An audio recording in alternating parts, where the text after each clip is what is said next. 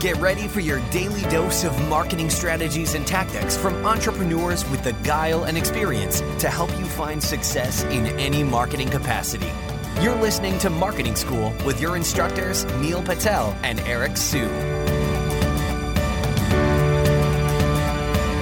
All right, Marketing School listeners, have a special message from our sponsor, DreamHost. If you want to rank higher on Google, you want to make sure your website loads super fast. Check out DreamHost. Not only is their solution super affordable, it'll make your website load faster, and they have amazing tools and support for your business to ensure that you grow and succeed. Welcome to another episode of Marketing School. I'm Eric Siu. And I'm Neil Patel. And today we're going to talk about what you should do when your business stops growing. So first thing I like to do when stuff stops working, it could be like a rankings drop, or it could be like revenues are stagnant, like kind of what we're talking about right now, is I want to look at my analytics. I want to look at the numbers. I want to look at my QuickBooks, for example. I want to see what's going on. Are we losing a ton of traffic from one area? Did we get hit by a penalty or something like that? What do we need to do? What do we need to assess first? And then from there, what kind of action items should we be taking? And then, we can break it down in terms of high priority, low priority, right? So one example I can give you is with the senior living business that I have. For the first year, it's been a year and a half actually. First year and a half. So we spent about $100,000 in advertising, and that route, even though we're driving leads, it just was too difficult for us because we had to also build out the infrastructure for hiring the right salespeople and then also having the right systems in place and everything like that. So we were way over our heads in that respect. Realistically, we had the technology we had the people that can code up like what we needed, and then we had the marketing engine set up. But in terms of the operational aspects and the sales aspect, we didn't have that ready. And then in hindsight, looking at it, it's like, okay, well, we should have done a little more research in the beginning to look at the big players in the space to see how much they were spending. So first and foremost for us, it would have been do more due diligence in the beginning. When things were stagnant, we could have easily thrown in a towel and we could have said, okay, we should just give up here. We should just move on to other things. But for me, I'm a little persistent when it comes to things. I just didn't want to give up, especially because we made it so public that we were trying to go for this thing. So what we did is, we took a look at other sites, maybe not in this niche, but similar types of businesses, and we looked at how they were growing. And from there, it's like, well, can we do this? Does it make sense for us to change it in another direction? How much is it going to cost us? How much time is it going to take? And when things weren't working for us, we basically assessed other possible avenues. We made a change. A couple of months ago, maybe 1 or 2 months ago, we started getting sales that are coming in. And now we know exactly what we need to do to scale the business because, we've been experiencing so much in this space. We just needed to make a quick tweak here and there to make the change. And oftentimes it's that one little tweak that's going to make all the difference when it comes to your business. So I've been in both positions, and I don't have a ton of tips and tactical stuff that you can do to get out of it, because in reality, there is no one answer. But I'll tell you on how to go and solve the answer. Because I've been in your place, if you guys are experiencing this, in many ways. One, when you're trying to start a business and you can't figure out how to make it grow and just get revenue. And the other is you've had an established business and then it just flatlines and even declines. You're just like, wait, how do I get it back up? Even when your rankings and all the traffic and everything looks good. It could just be time, or it could be the market's changed, or it could be that your product's old and you haven't updated it, whatever it may be.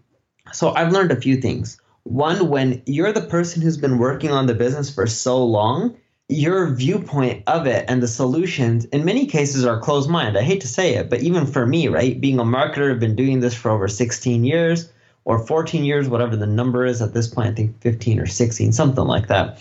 Even my viewpoint in many cases with my own businesses are closed-minded. For example, my neilpatel.com blog, it's been growing in traffic due to the paid, but a lot of the organic has flatlined. And I've been doing SEO for so long, and someone came to me the other day and they're like, have you thought about just changing the URL structure because it's so bad? And I'm like, yeah, I know WordPress puts dates in the URL by default. I've just been too lazy to change it. I don't think it's going to have a huge impact. And the guy pushed me on it. I paid him 20 grand for that advice, 20,000 Canadian, so 15,000 something USD. Did my traffic go up? Was it silly how I spent that much money for such a simple solution that I could have said that I already knew the answer to? Yes, but you know what? he had data to show, and he's like, hey, if you pay me, I'll show you, the changes you can end up making. And he gave me a list of changes, but I knew that was the main one. And he had data to back it up. And you know what? It took him probably 5 minutes, maybe 30, 40 minutes or an hour, I don't know. But hey, it was well worth the traffic increase. The point I'm trying to make is no matter what position you're in or situation you're in, whether you're trying to start a business and you can't figure out how to get customers and grow your business, or if your business has been around for years and you flatlined or you're decreasing, I found that the solution isn't necessarily in your head. And if you try stepping back and looking at it from an objective standpoint, and I've tried this and so many other people have, it's still really hard. I found that the best solution isn't doing any of that. It's networking, going to events, going to conferences, meeting up with people. They don't have to be paid events. It could just be local meetups. Eventually, when you meet more and more people and you're transparent, you tell them what's happening in your business, some people will throw ideas. You may like some, you may not. You may decide to try some out. You may decide not to try others out. But if you keep meeting people, eventually you'll get a few ideas that you feel be worth trying out. And one of them should hit. And that's what I've done. Sometimes it's taken me 1.5 years to find a solution. But once I found that solution, the business is back on the upward swing. And it just comes down to how many networking events, conferences, etc. can you go to. Just because you're in the business and you know the space better than anyone else doesn't always mean you're the best person to grow it. You could say one of the best marketers or content marketers or traffic acquisition guys. But why is it that one person who I paid $15,000 USD to told me how to grow again, right? When in reality, I've written blog posts talking about how URL structures matter. It's just sometimes you're so close to your own business, you forget a lot of the little things that an outside perspective can bring to you. And if you don't want to go out there and go to networking events and places like that, you can look for consultants and contractors. I also do that as well to grow. But if you're strapped for money, just going to the networking events works better, right? Like for me, because I have enough money or my businesses are profitable enough, I'm not saying I'm rich, it's easier just for me to go and pay people. So not only will I go to networking events, when someone gives me a good idea, I'll be like, hey, why don't I just pay you to do that? How much would you charge, right? But most people, they'll just give you the information for free. They're not looking for anything. The guy who charged me $15,000 USD, he would have done it for free. But I'm like, no, I'll pay you for your time. Come in, you do it versus me spending my time and doing it. But I found that to be the best way to kickstart your company again and grow. Man, can you pay me $15K USD too? No, I don't have any more money. So I want to talk about Single Grain, and for this one, I mean, basically when I took the company over, we were basically insolvent. Basically, the company was worth nothing, which is why I got it for such a steal. If you want to listen to that interview, you can check out Nathan Latka, Eric Sue. Basically, what happened was we had leads coming from one source, and we had to shut that down too. Neil's very well aware of that source. That source was me. Exactly. We're getting all of the leads from Neil. So the company was really built off the backbone of Neil. So we had to figure out a way to kind of find other lead sources. So, we went with, our SEO. We started producing a lot of content. We started doing a lot of link building, and that ended up working out well for us. Organic generates, a good amount of leads for us. But like Neil mentions, networking was a huge portion. Like if I didn't join EO at the time that I did join, which is when I basically was able to take over the company, EO is Entrepreneurs Organization, I wouldn't have had my little internal board of directors with 8 other people in the group, 8 other entrepreneurs.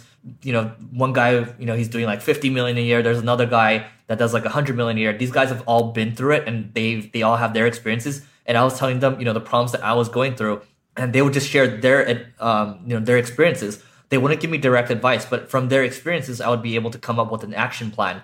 And that helped me a lot. There's other groups out there. I mean, EO is not the only one. There's YPO if you're doing more than 10 million a year. But having that peer group, having your group of brothers care for you and tell you kind of what their thoughts are, and get on calls with them afterwards. I figured out the structure, the things I needed to do to basically save the company. And I was able to do so. Without them, I don't think it would have happened, because I would have lost my shirt. The only thing I would have been able to do is Google all the time. So there's no set answer for this, but having a peer group is strong. At the same time that I took over the company, actually a couple months later, I started the Growth Everywhere podcast, and I was able to interview a lot of great people. That kind of started to snowball into me like meeting other people in person, or making an excuse to meet people for coffee. That led to like other speaking engagements too because of the podcast. And that podcast led to this one too. So podcasts are a way of, meeting other people and kind of networking.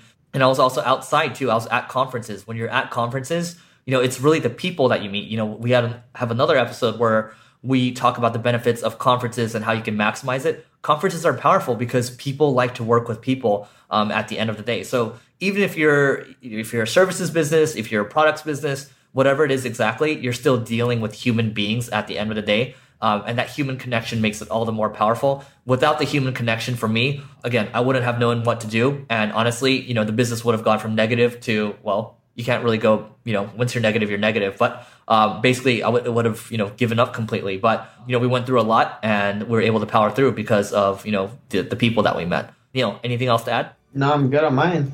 Well, that's it for today's episode. We'll see you tomorrow.